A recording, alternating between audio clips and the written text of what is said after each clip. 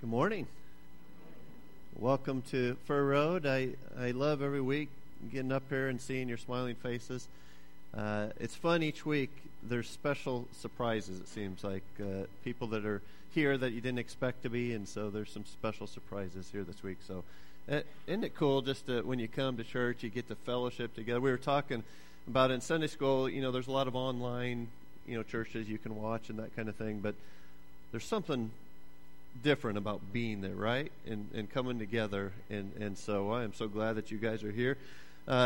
This weekend we had our all-church retreat, The Escape, and it was great. I just want to tell you, it was a smaller turnout, but our speaker, Doug Aldridge, did a great job, and I think everybody was here just really grew closer to each other, learned a lot, grew closer to God, and so, next year I hope you guys can put that in your calendars, The Escape. We've been doing that every year. So, okay, I'm excited to begin a new journey today through an incredible passage of Scripture. We're calling it the best sermon ever.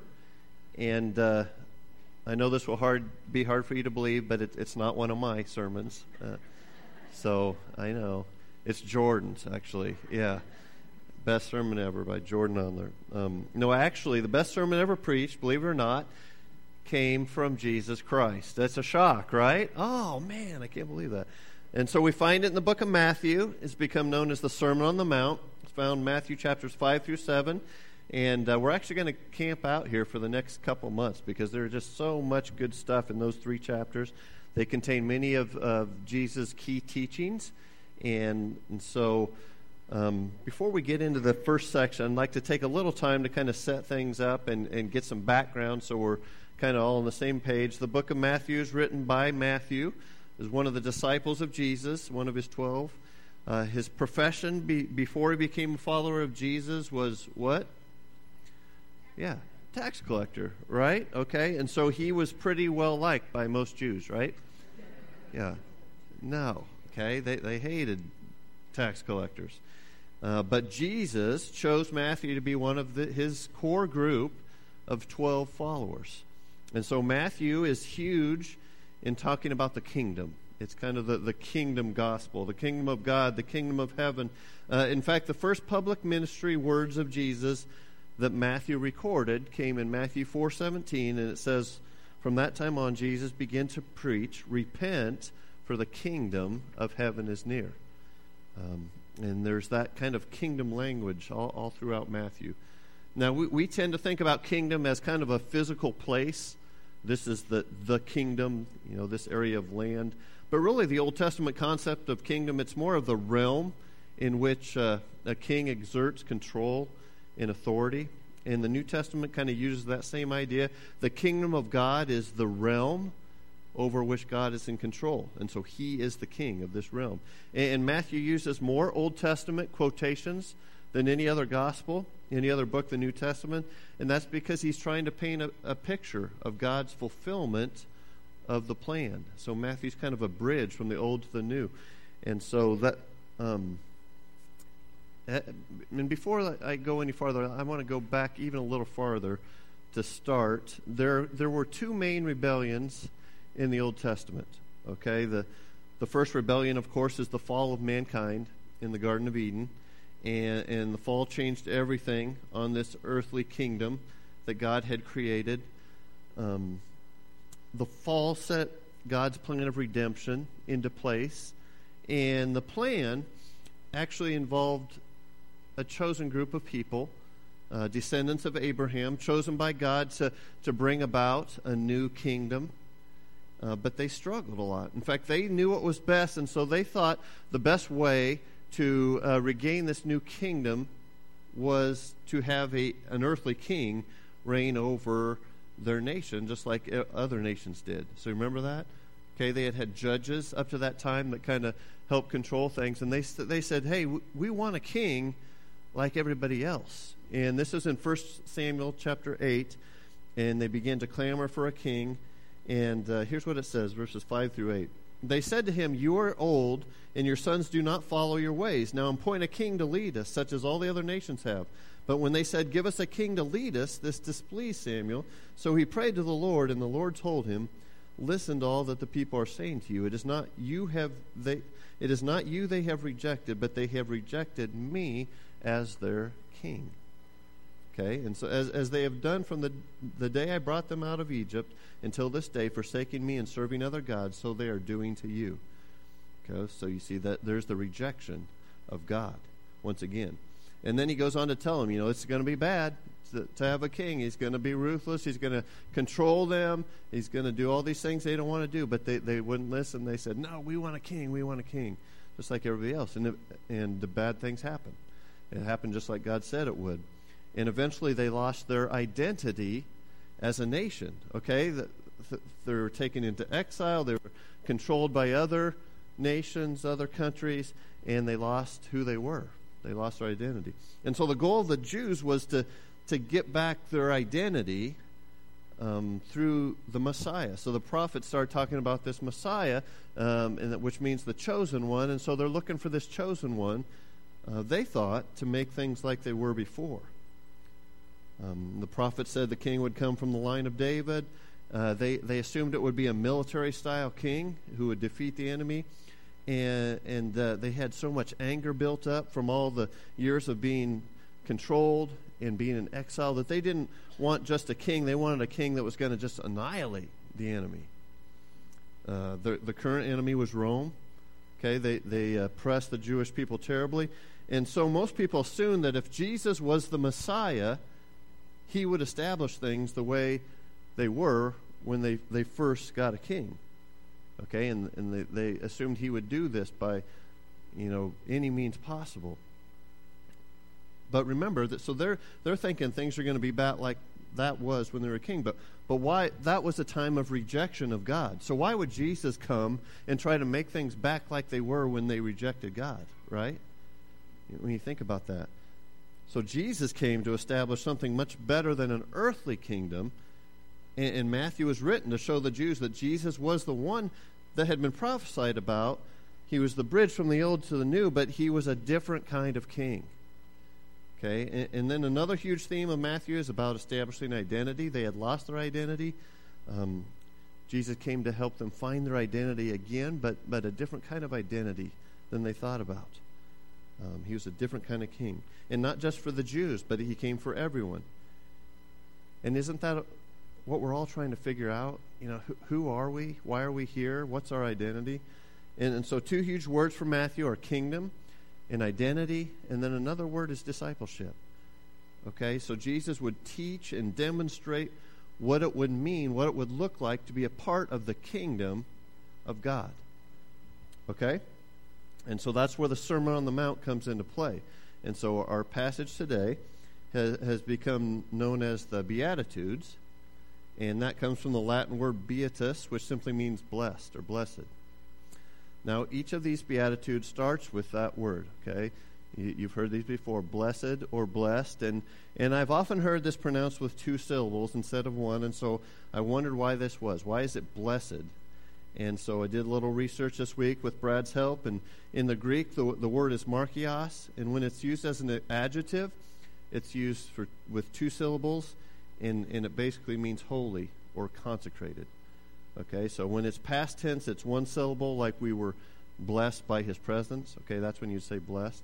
And so blessed, it's more than just happiness. Sometimes people translate it as happy as this, but blessed is really more than just happiness.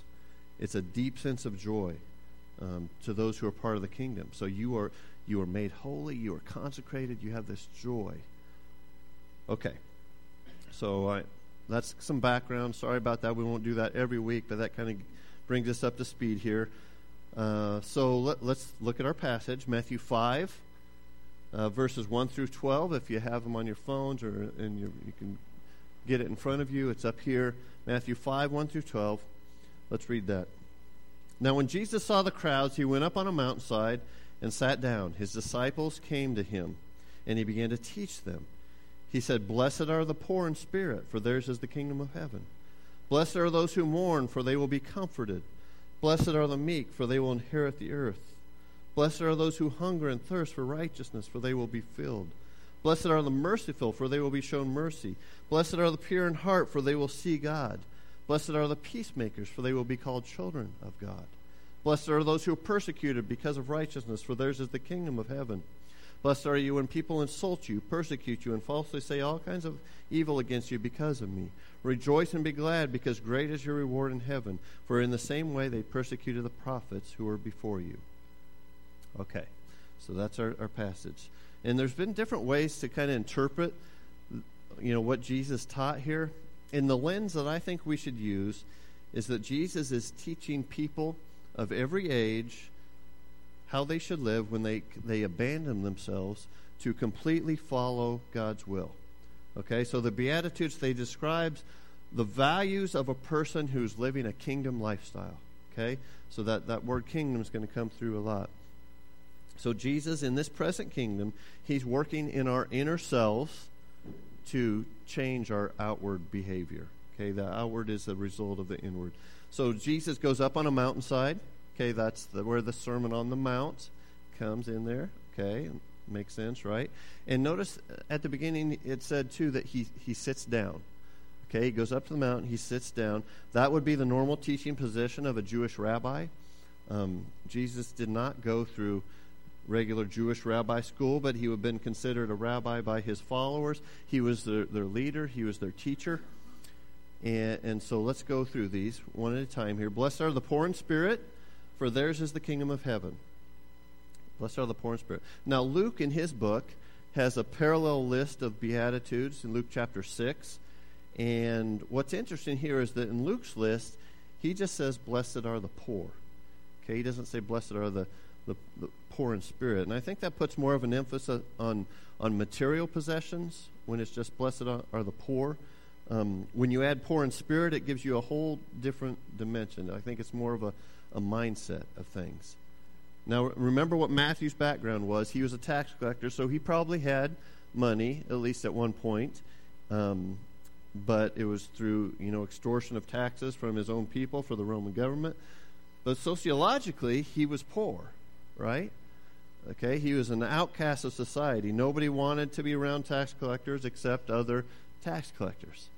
And Jesus didn't reject them, though. And he ate with them. And he even invited Matthew to be one of his closest followers and students.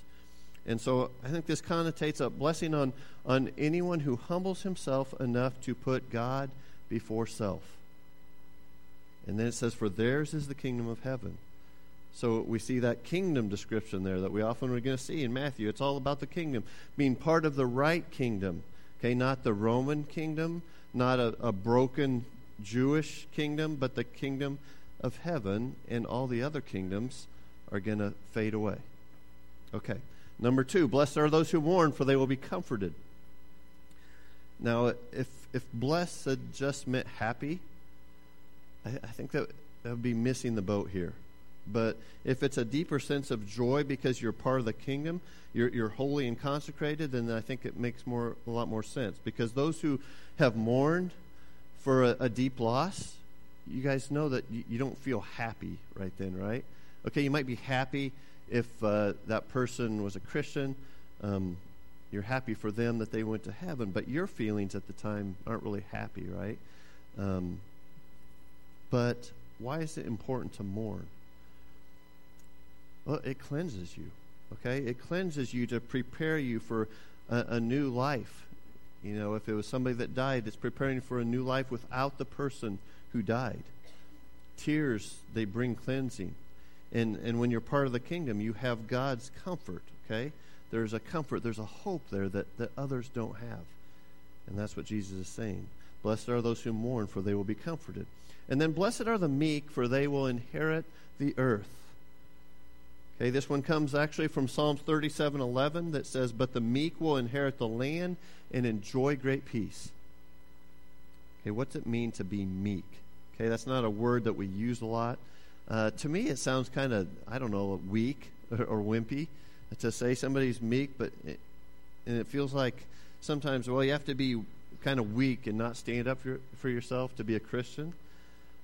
But I don't think that's what meekness is at all, okay? I think it's a humble strength based on the Lord's strength, okay, and not your own strength. It's a gentle spirit, not easily provoked. One definition I found went like this: meekness is an attitude of humble, submissive, and expectant trust in God, and a loving, patient, and gentle attitude toward others. Okay, I think meekness, it's a quiet strength.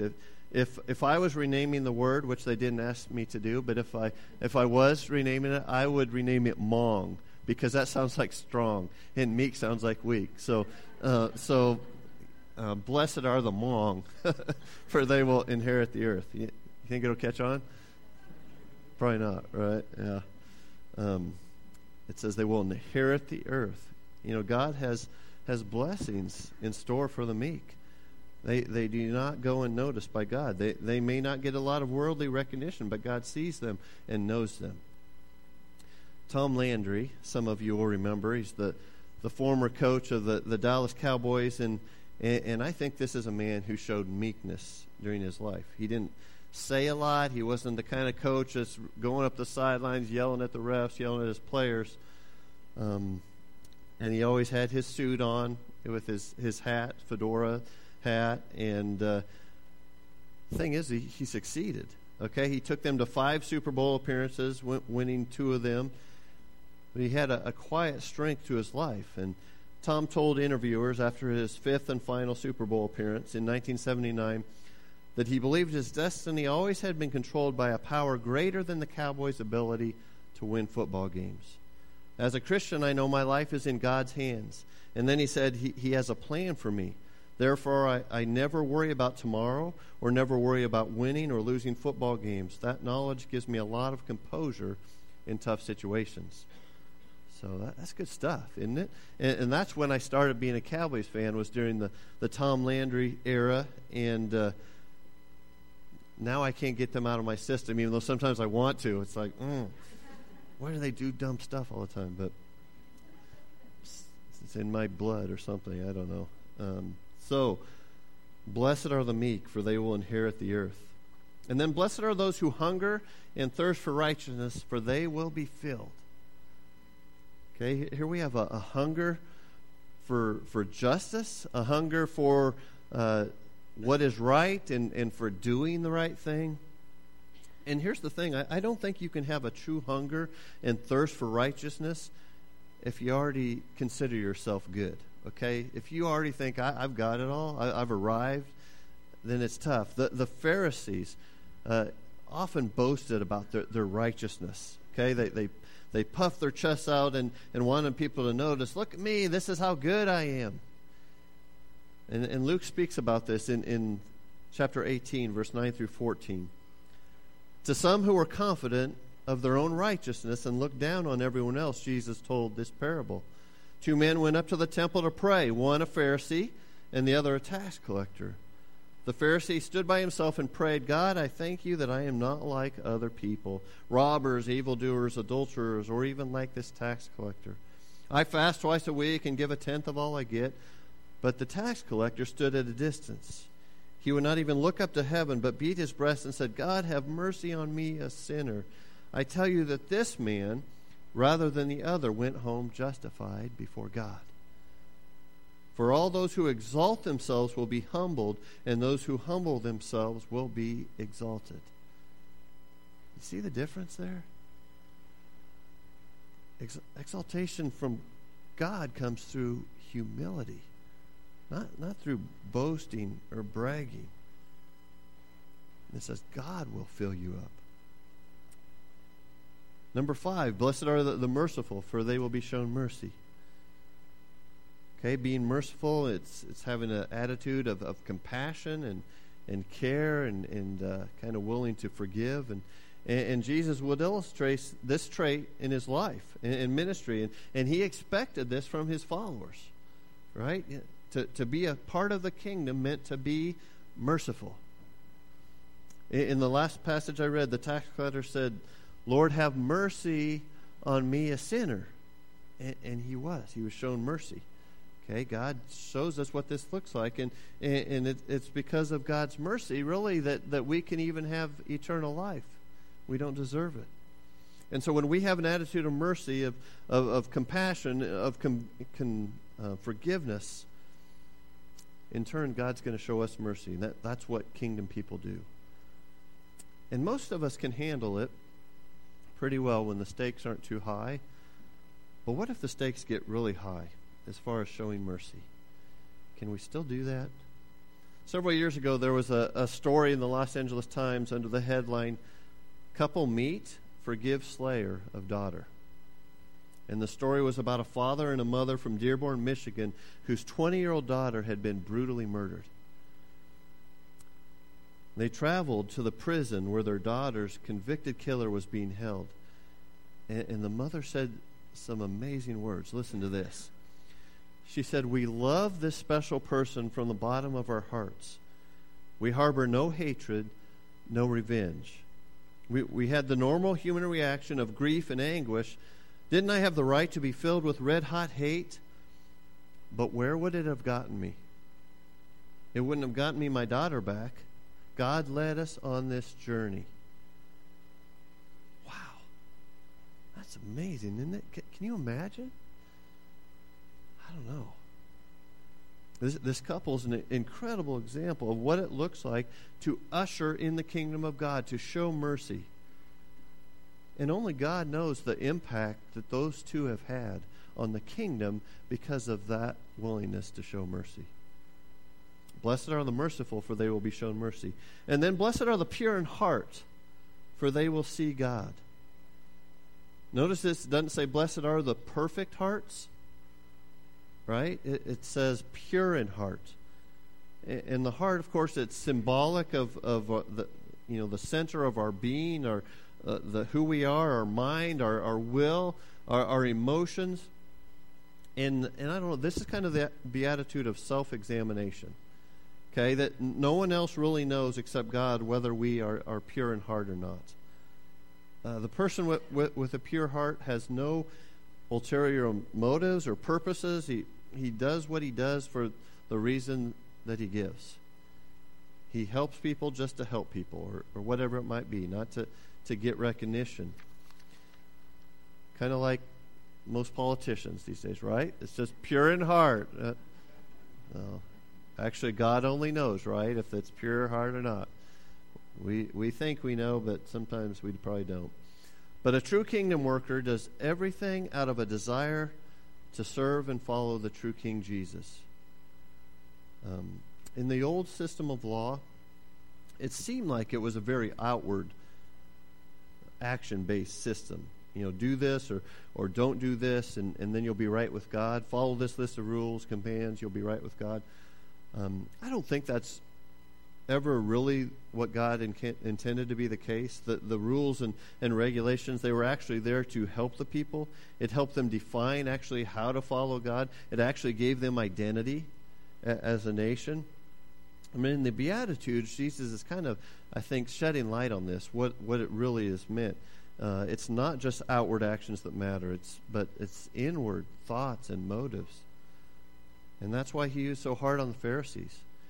It was all about outward to them, but inside their hearts were hard and calloused. Jesus said this about them in Matthew 23:5. Everything they do is done for men to see. And that's the beginning of a chapter, a discourse where he just scalds them. In verse 28 of that same chapter, he said, "On the outside you appear to people as righteous, but on the inside you are full of hypocrisy and wickedness." Here Jesus said, "Blessed are the pure in heart, for they will see God." And I think it's interesting, some of the connections from the Old to the New here. The book of Matthew, as I said, it was meant to be a bridge from the Old to the New. It's meant to show that Jesus was the fulfillment of the Messiah that they were waiting for.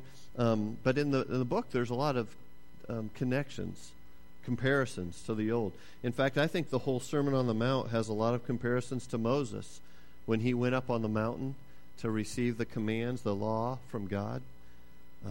And the people weren't allowed to directly see God, and even Moses could not directly see God. But here it says that we can see God. And how's it come? How do we see God? Through what?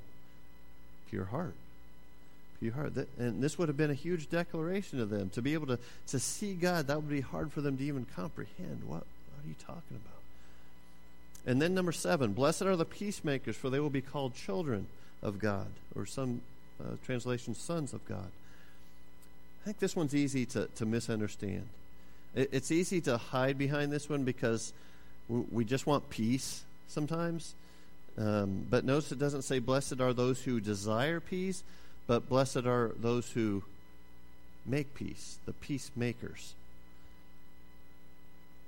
Sometimes you have to take some difficult steps in order to make peace, right? It may mean confrontation, which I don't like very much. Most of us don't. It may mean hard conversations. It might mean somebody gets mad at you because you're taking the difficult steps of really getting to the core of the issue.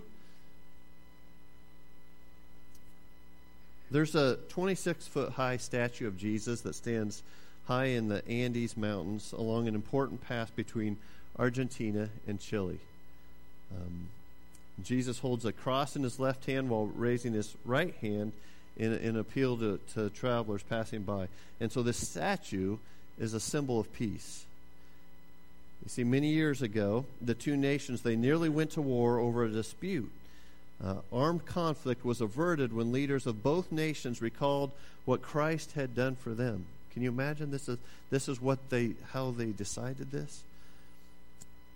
And this led the nations to melt down their bronze cannons and cast them a statue of Christ. And they inscribed these words on the base of the statue: "Sooner shall these mountains crumble into dust than Argentines and Chileans break the peace to which they have pledged themselves at the feet of Christ the Redeemer." I think that's a pretty cool story, isn't it?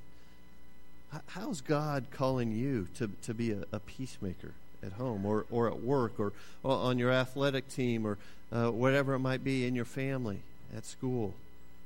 Blessed are the peacemakers, for they will be called children of God. And what an amazing thing that is, right? To be called a child of God. Some of you may not have had the greatest situation growing up at home. Maybe your parents didn't get along or your dad wasn't around much at all.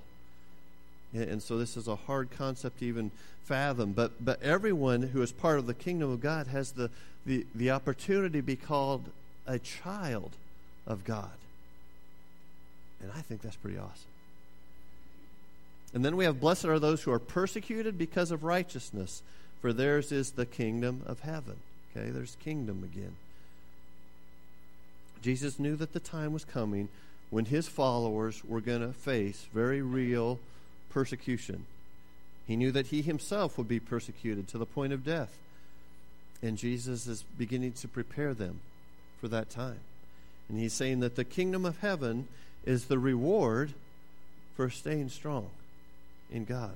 Okay, in fact, verses 11 and 12, they're basically follow-up verses to this last beatitude. Let me read those again. Blessed are you when people insult you, persecute you, and falsely say all kinds of evil against you because of me. Rejoice and be glad, because great is your reward in heaven, for in the same way they persecuted the prophets who were before you. I mean, that's a tough reaction to have, but Jesus is saying rejoice.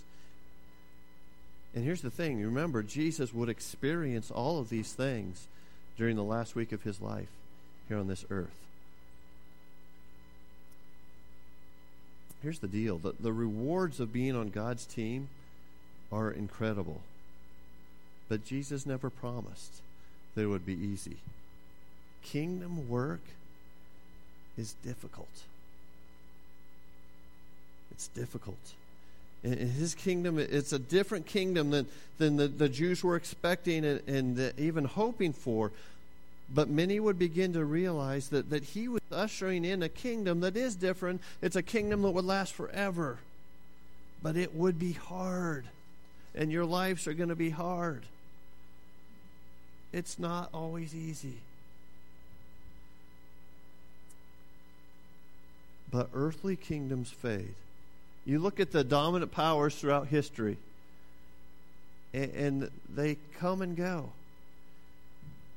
People think the United States were this dominant thing. It'll always be this way. That's not what history shows us, right? The Roman Empire that dominated the landscape in the first century, that it would not last forever. But Jesus is inviting everyone to be a part of a kingdom that will never fade. It will last forever.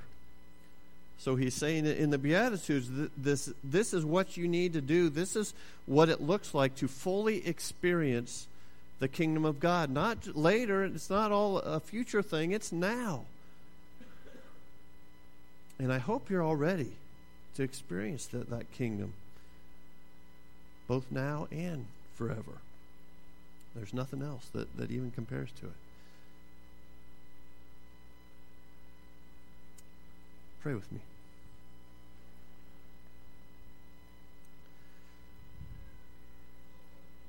Heavenly Father, sometimes we think about kingdom and it just sounds like something way out there, a Bible word or something.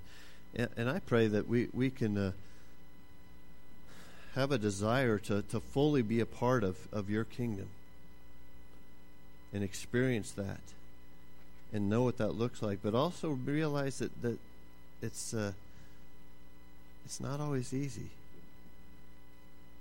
It can be very difficult. It can be a struggle. Father, I pray that there's somebody here today that just feels like, man, my faith doesn't feel real to me. I feel like I'm on the outside looking in. I pray that it will become real to them, that they can take the steps that they need to fully experience your kingdom. We love you, Lord. It's in your name we pray. Amen.